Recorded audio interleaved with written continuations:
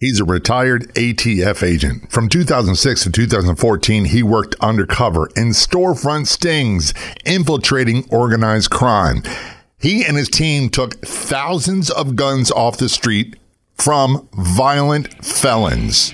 And he's coming up on the Law Enforcement Today show.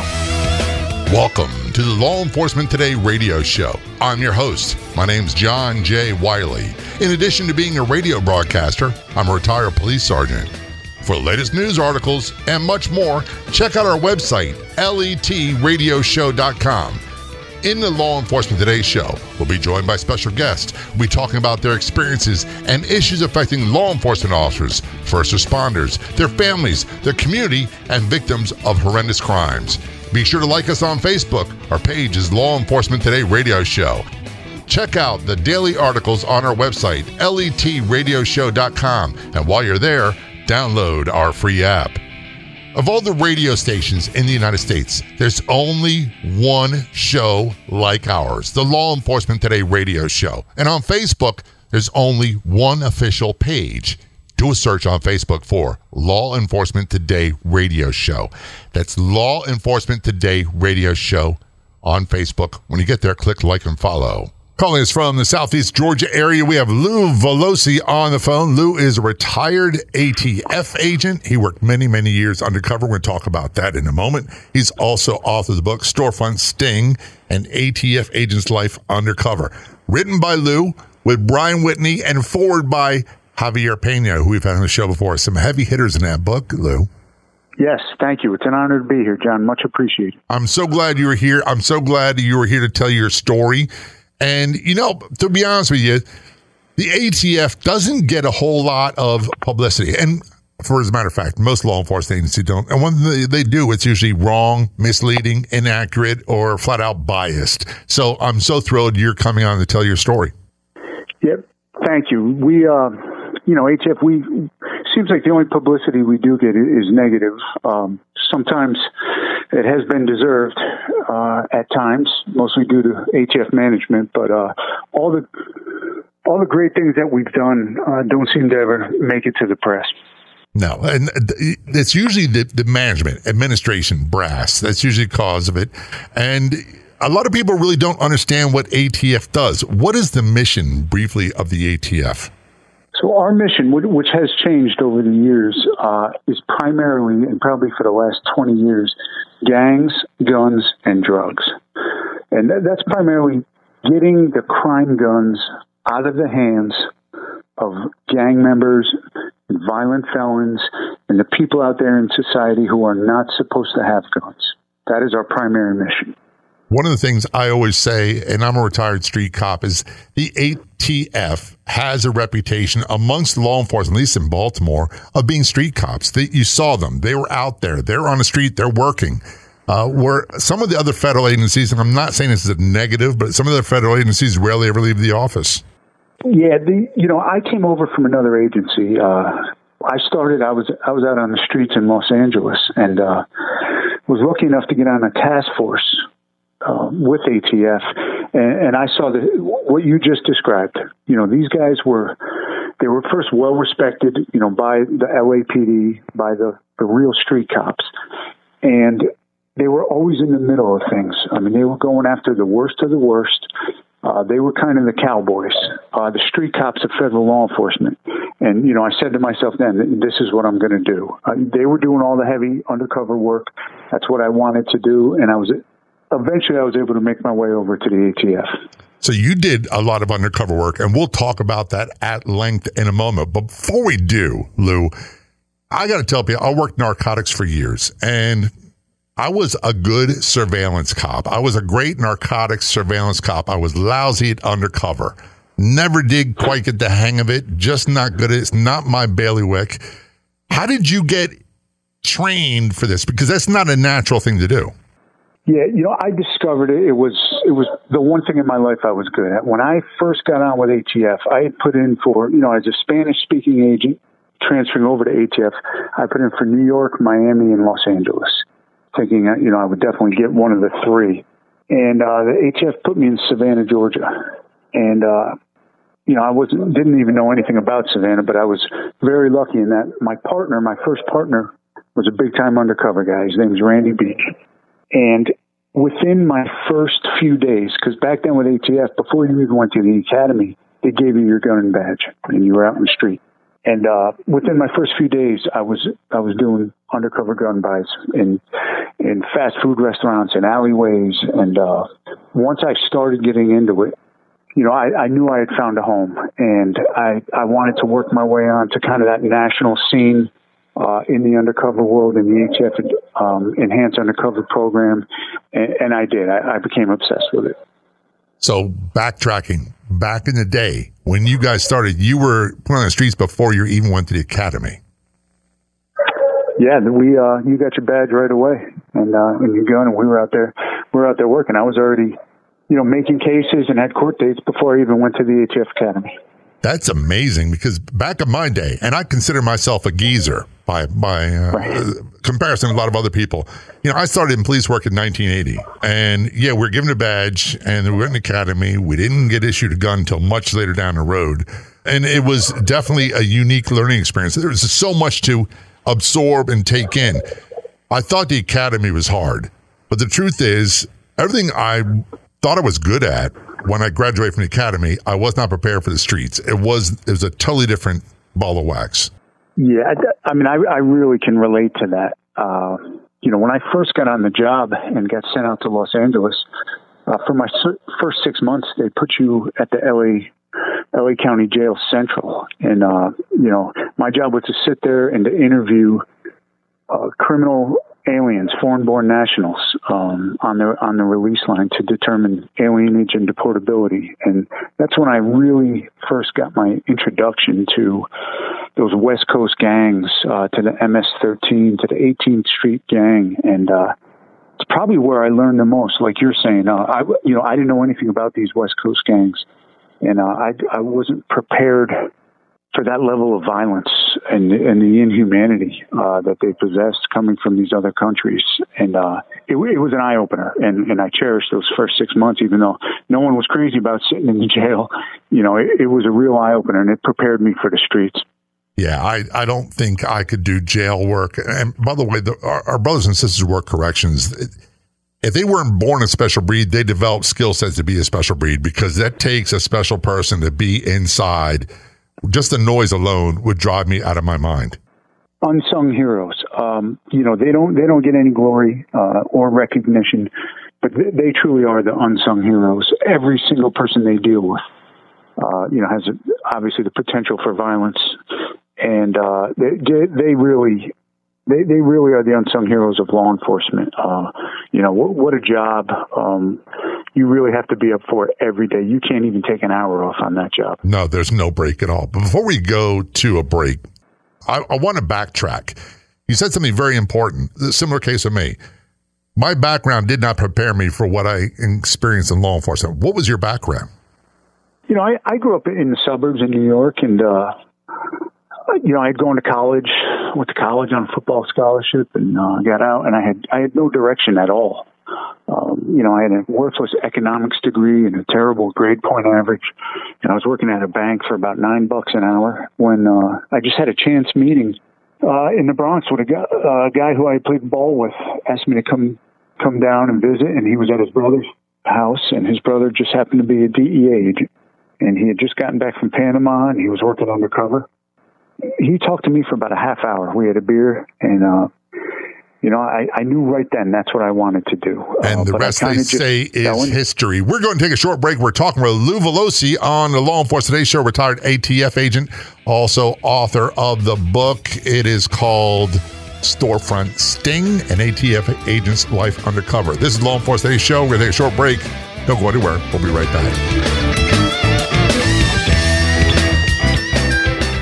Ever miss an episode of the Law Enforcement Today radio show? Never fear. You can sign up for our free email newsletter and get access to past podcast episodes. Plus, all subscribers are automatically entered in all future contests. Sign up at letradioshow.com. Scroll down to the sign up area. That's letradioshow.com, We promise we will never spam you. Sign up at letradioshow.com.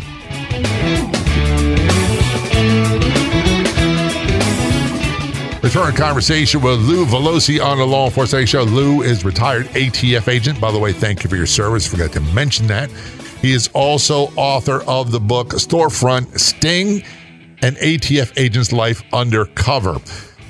Before we went to break, Lou, we started talking about your background, your career, and you started with another federal agency, then gravitated towards ATF. And by the way, the ATF in Baltimore had great reputation, and they had some crazy parties. I think the one I remember the most, or can't remember, is the Elliot Ness night parties. They were phenomenal. Oh, yeah. Yep. And those were different days, different times. I think a lot of what we did when we were younger, you don't do anymore. Absolutely. Actually, those parties were actually outlawed and banned later on by ATF. So that should tell you a little something about how great they were. I'm going to put it this way. I had a wild streak back in the day, and I was tame. I was mild compared to a lot of these other people.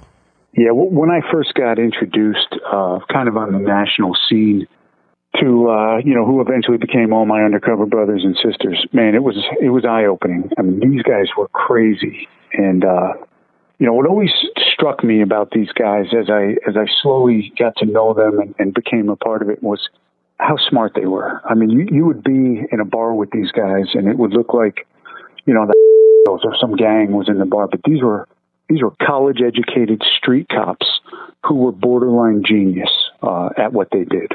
Yeah, and also heroic. It takes a lot of nerve to walk into the lion's den. It takes a lot of being able to think on your feet and think outside of the box to be undercover. That's why I really wasn't that good at it. Well, I always compare undercover work and great undercovers to comedians. I think there's a lot of similarities there. All the great comedians, if you think about it, incredible on their feet, their ability to ad-lib, and all of them kind of have a little bit of a tragic life in their personal life. There's kind of almost a sadness, behind the scenes. And, that was most of the guys I worked with. And unfortunately, I kind of fell into it myself, but, there was a lot of tragedy and loss in the personal lives, kind of behind the scenes of the great work that was done. And not to belittle that point, so many people I've worked with in law enforcement, all the different federal agencies, and when I was detailed the DEA, there were no exception.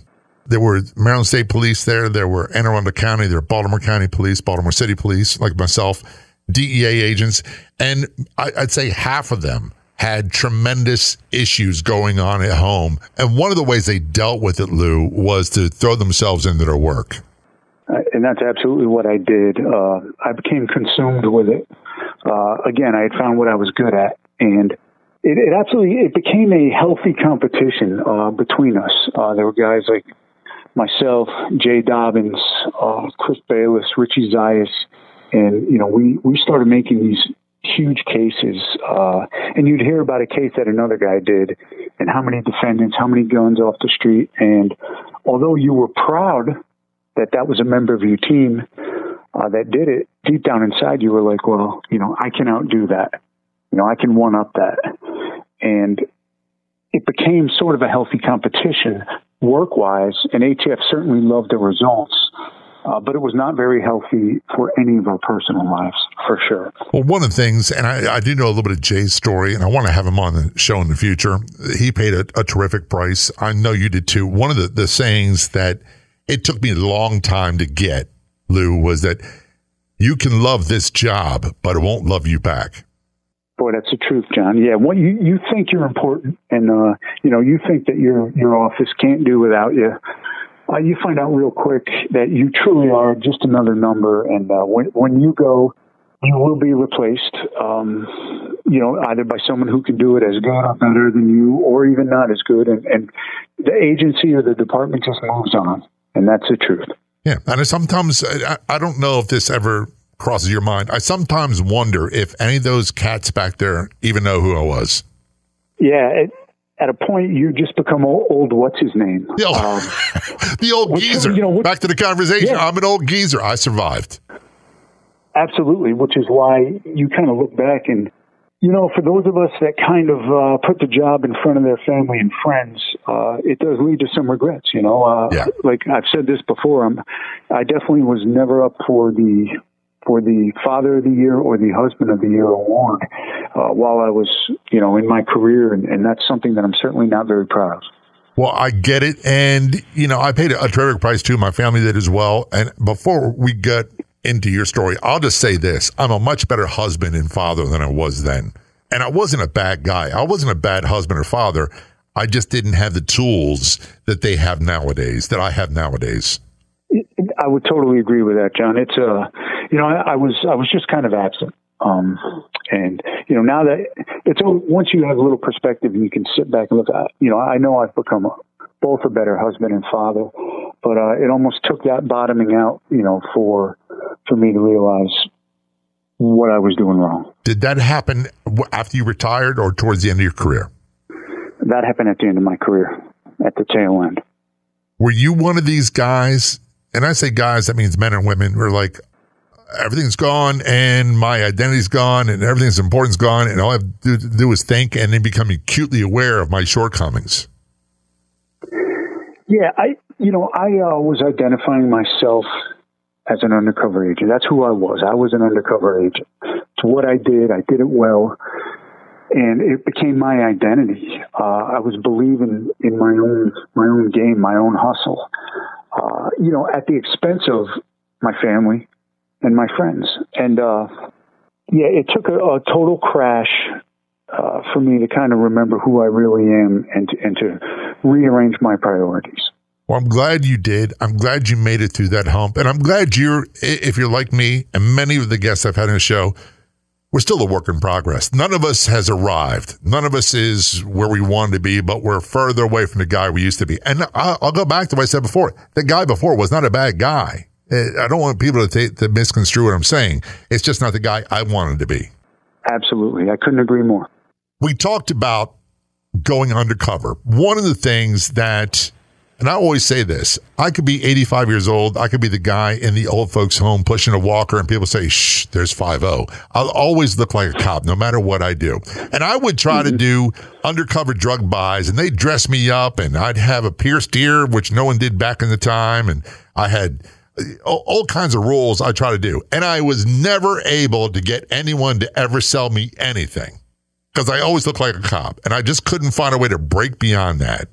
Yeah, I understand that. I can always pick a cop out, and I think most people can.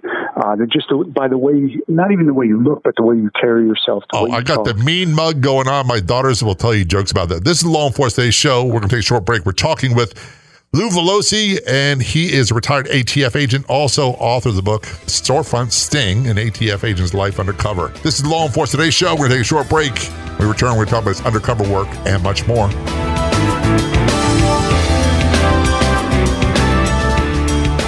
The Officer Down Memorial Podcast tells the real stories of the men and women we've lost in the line of duty. It is one of the darkest days in Itasca County's history. From the officers who were there. He's probably maybe one of the best investigators and a natural born one. And family and friends who were left behind. You try and get distance from people's tragedies, but the death of Beefy, it just shot home to all of us how permanent murder is. You can subscribe to the Officer Down Memorial Podcast anywhere you listen to podcasts. Another reason to like and follow us on Facebook. The mobile Facebook app, you can listen to the podcast there for free. So if you ever miss an episode of Law Enforcement Today's show, it's always on the mobile Facebook app. You know, the one on your phone, which is free. It's easy to access the podcast and great articles, much more. By the way, feel free to send me a message. Say hello. If I can help you, let me know. That's on our Facebook page. Do a search on Facebook for Law Enforcement Today radio show. Be sure to click like and follow.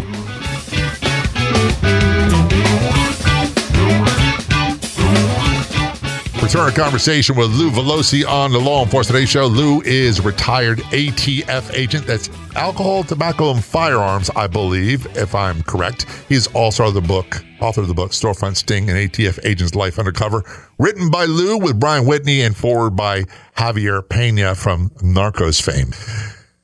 Before I go, further, I got to thank you again for your service. I always forget to do that. And the truth is, Lou, I've been thanked far more after I retired than I ever did on the job. Has that been the case for you? Absolutely. I kind of lived an invisible life while I was on the job. So, even neighbors, people just didn't know what I did, but there wasn't a whole lot of thanks going out while we were serving. But just like you, especially since writing the book, I've kind of received more than I deserve, I feel. I hear you, and I never quite know how to respond to that. So I've gotten better.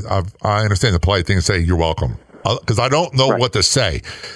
So you gravitated in your career towards undercover work, and I get, you said earlier about the healthy competition. You wanted to outdo this other agent who made a great case and everything else.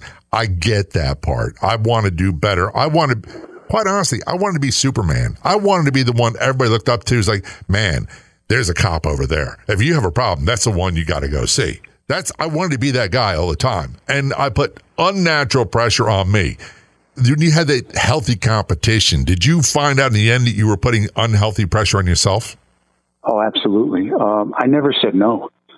Anyone who needed any undercover work done, I didn't say no. I wouldn't turn it down. I wanted to be the guy, the go-to guy, as you're saying. And that's kind of how I fell into the storefront operations. I had an agent just call me and say, hey, we're going to start up a storefront operation. We need an undercover. Do you want to do it? I didn't even know what a storefront operation was, and I said yes. You were all in, and you had no idea what it's about.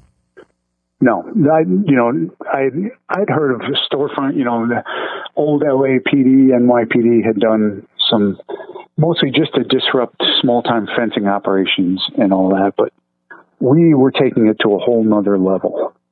I think there's an episode or two of Hill Street Blues where they did some of that fencing stuff, the storefront things. So, yes. One of the things I don't think people really fully grasp, it's one thing to do undercover work with drug enforcement, where it's organized crime. With ATF, and you're buying guns, you're selling guns, or trying to get guns off the street, whatever it might be. And when I say you're selling guns, I'll explain in a moment how that works. You're dealing with armed people, and you're dealing with violent felons and criminals who are armed. You know right away you're going into bad situations. Yeah, one thing you know right away is there's going to be guns at the deal, right? Whether, they're being carried or they're part of the deal, there's going to be guns present. So, that should definitely raise your awareness, and if it doesn't, you shouldn't be doing the job. But our mandate was to deal with the armed, violent offenders, with the trigger pullers, the ones putting the guns on the street. So it kind of upped the game, in all of our undercover transactions and our deals, because these were the most violent people on the streets that we were going after. And that takes a lot of nerve. It takes a lot of confidence in your skill sets that I can survive this. Yeah, it's, the key to, and I have so many people ask me, weren't you scared? Were you scared? And my answer is no. And that's not a tough guy answer. I was doing what I loved. I was excited. This was exactly what I found. How many people find exactly what they want to do in life and then can succeed at it? I did that. So I never had nerves. I wasn't really scared. I was doing what I love to do. Looking back now, did I put myself in some situations that probably weren't very smart? Absolutely. But at the time I was doing it, it was about that high. And you did these undercover storefronts for, was it about 8 years? Yes. Yep. They had a good run. They ran from about 2007 to about 2014. And during that time period, how many guns did you take off the street from violent criminals? I'm not talking about the mom and pop Second Amendment law-abiding citizens like you and me. I'm not talking about those folks at all. I'm talking about the bad people. Yeah, we only bought crime guns. So during that time, I did 4 operations myself, that I was the lead undercover case agent. Those 4 operations, which were all in Georgia, I bought over 1,000 guns in those 4 operations. And during that time, I flew all over the country. ATF had designated me the subject matter expert in undercover storefront investigations. And I went all over the country, West Coast, East Coast, up north, Southeast. and helped other agents start these operations or helped them during the operation. And again, thousands of more guns were purchased off the street during that time. And without giving away operational secrets, I don't want to do that. You have to have some fail-safe measures when you have these undercover operations going on. I'm sure there was backup teams, there's other things, but really you're on your own, aren't you?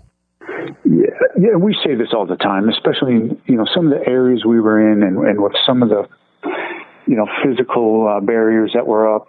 Really, your cover team was there basically to avenge your death if something happened. There's no way the guys coming in had bad intentions and they got the drop on you. There's no way your cover team's saving you. They're basically there to avenge your death because by the time something happens, there's no way they're in the door yet. No. And when you did the undercover stuff, you had no soft body armor. You had no badge. You had none of that stuff, did you? Never. Anything that could identify you. People need to understand this is something that Hollywood gets wrong 99% of the time. Anytime you go undercover, and I said this, I'm lousy at it. When they go undercover, there's nothing that identifies you as being a cop. As quite often with long-term undercover, you have fake identities, fake driver's licenses as well, correct? Yeah, in a long-term infiltration, which I did more than I should have probably, but you are a different person. You have mine was Sal Nunziato. So I had Sal Nunziato. He had a driver's license in about 3 states, Social Security card, credit history, everything, magazine subscriptions, everything. If you Googled him, if you had a private investigator, if you hired a private investigator to look up Sal Nunziato, he was a real person. And yes, there were times when not only during a long-term infiltration did you obviously not carry a badge, but you didn't even carry a gun, depending on who you were working with. There were times where having a gun on you wasn't even an option. So you're right about that. Hollywood gets it wrong all the time. During these undercover operations, did you have any moments where you're like, oh no, this is going to end bad? I had a lot. There were times I can think of some in Chicago when it was a mafia infiltration that was also combined with the motorcycle gang. Times when I was in the bad guy's place, and he had frequency interceptors. I couldn't even wear a wire, and there was about 3 or 4 levels of security to get through to get into this place. And basically, when I was in there, and I was in there with a whole bunch of mobsters, I had no backup. No one could hear me. There was literally no backup. And, there were tense negotiations in time when I thought to myself, if these guys, they either decide that they've dealt with me enough and they know I'm showing up with $20,000 to buy a kilo, they're just going to take it and kill me. There is nobody coming to save me. You're totally on your own. That's a feeling I don't know, and I'll be honest with you, I don't relish. This is Law Enforcement Show. We are talking with Lou Velosi, retired ATF agent, also author of the book Storefront Sting, an ATF Agent's Life Undercover. We're going to take a short break. When we return, we're going to talk about the undercover work in the Storefront Stings and how undercover work began to affect his personality and personal life. This is Law Enforcement Show. Don't go anywhere. We'll be right back.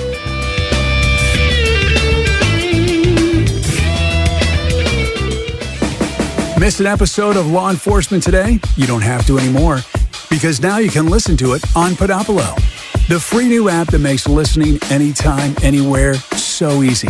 Catch up on shows you've missed and chat with John J. Wiley right there too. Download for free on the Apple or Google Play stores. That's Podopolo. And John J. Wiley wants to hear from you inside Podopolo.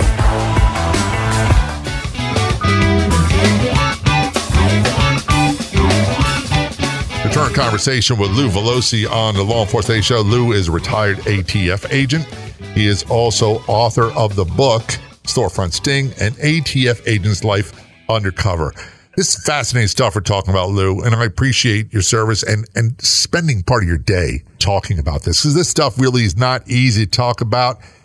People may think it's the braggadocious, I did this, I did that. You haven't talked about that. You've talked more about the human element of what it's like doing this, and that's part, it's not easy. Yeah, it's, and that's a pretty common theme with most of the guys I worked with, we're more likely to tell you about the mistakes we made than the successes that we had. Because there's no playbook really for undercover work, and it's very gray. It's a gray area. It's not black and white, and we learned through our mistakes, and there was a lot of mistakes made. Well, they always say the old saying is hindsight's 20/20 in police work, especially. So many things, I'm sure, over your career, new policies, new training procedures that results of horrific things that happened in the past with other agents, other officers. Yeah, and that is kind of amplified with undercover work. And, I'm going to borrow a line from my colleague from Jay Dobbins because it rings so true. Because it's such a gray area working undercover, and literally, and I'm not being dramatic, your life is on the line almost every time you're in an undercover deal.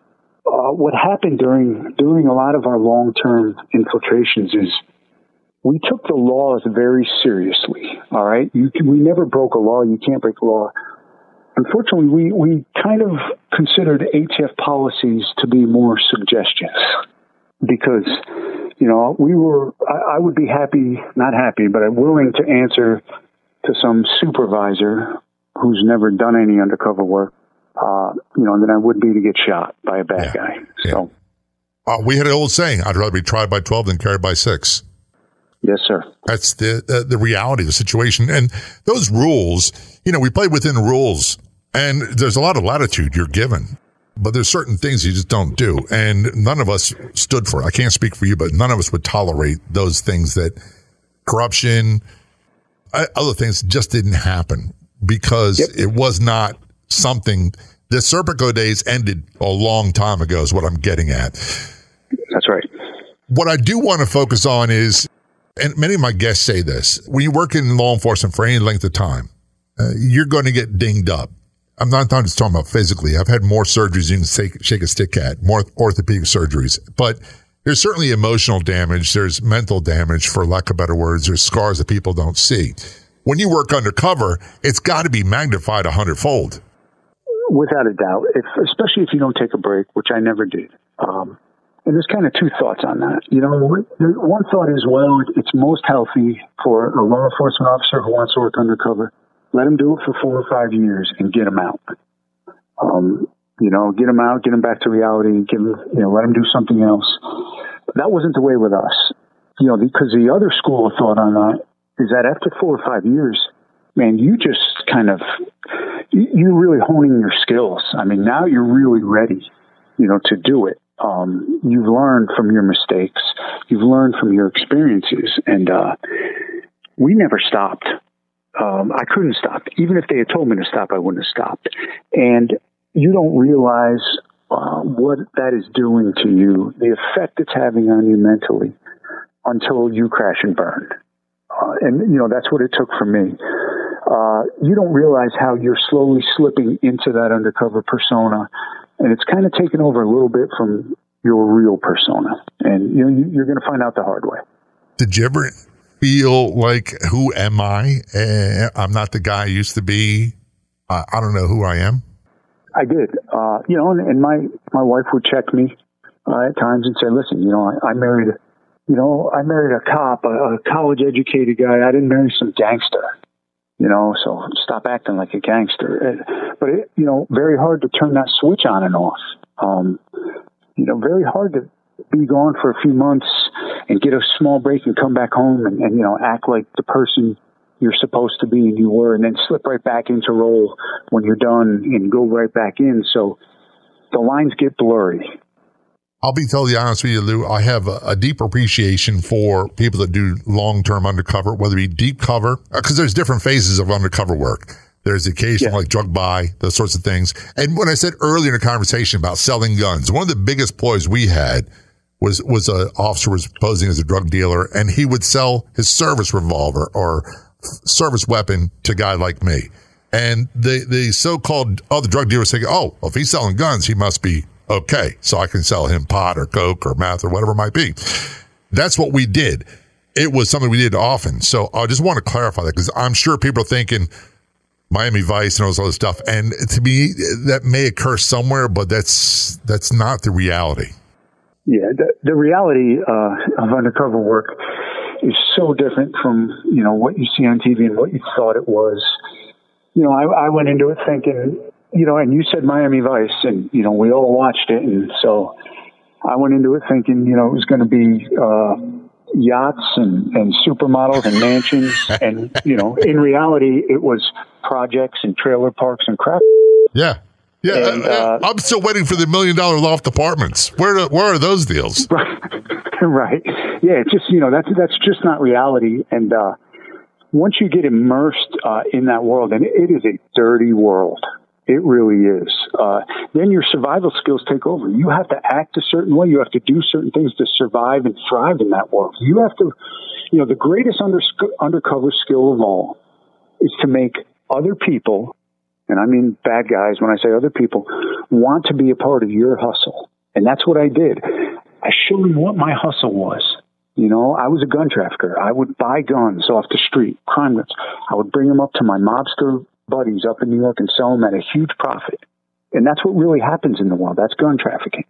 And you have to have the ability to make people see that and want to be a part of your hustle. And that'll open up the whole world to the criminal element once you can do that. Did these skills that you acquired doing that help you transition into civilian life and then eventually writing your book? I don't know about civilian life. I found out real quick there's not a whole lot of appeal to the private sector for a retired undercover agent. Those skills don't transfer over to the private sector very well. But when it came to writing the book, yes. I found out real quick that I'm not a writer. We write police reports and investigative reports. And when I first wrote my book, that's how it read. And nobody, other than me and you, nobody wants to read that. Right. I went through 5 co-authors. I kissed 5 frogs till I found the prince. His name was Brian Whitney, and he was able to take my story and make it very readable, make it a page-turner, a quick read, and exciting. And the name of the book is? Storefront Sting, an ATF agent's life undercover. Just the title alone right there, Lou, is like, it grabs, it kind of smacks you in the mouth. It's like, I got to check this out. Yeah, no one's ever written about these operations. These operations, they cease to exist anymore. They're pretty much Congress shut them down. And we had such an incredible run. And so we took so many guns off the street. Yes, we did a lot of drugs, took a lot of drugs off the street, but that is, as you know, that's just kind of sticking your finger in a hole in the dam. The guns, I always looked at it this way. Every one gun I bought off the street in an undercover deal from some convicted felon or from some gangbanger, how many lives potentially have you saved? How many lives could that one gun have taken? So Absolutely. To take that many guns off the street was a real big deal to me. And where can people get more information about your book and maybe contact you? So the best way is just to Google Storefront Sting, and it'll come right up. It's on Amazon. I'm proud to say it has been Amazon's #1 bestseller, all right, in the law enforcement genre under new releases. It's kind of bouncing back and forth with another guy a cop who was involved in the Breonna Taylor situation. So if you Google Storefront Sting, the Amazon link will come up. It's available at, Target, Walmart, a couple other places. I have a website, louvallozzi.com, LOUVALOZE.com. And I'm available for public speaking. I have a presentation. I'm going out to Vegas next month to do it with the Narcos guys. And I'm looking forward to getting on the road and starting to promote this. Please do me a favor when you're in Vegas. Tell them I said hello. And by the way, thanks so much for being a guest on the show. Very much appreciated. Thank you, sir. It's been an honor. I'd like to thank our guests so much for coming on the Law Enforcement Today radio show. The Law Enforcement Today radio show is a nationally syndicated radio show broadcast on numerous stations once a week and growing. If you enjoyed the podcast version of the show, please do me a big favor. Tell a friend. I'll be back in just a couple days with a brand new episode of the Law Enforcement Today radio show and podcast. Until then, this is John J. Wiley. See ya.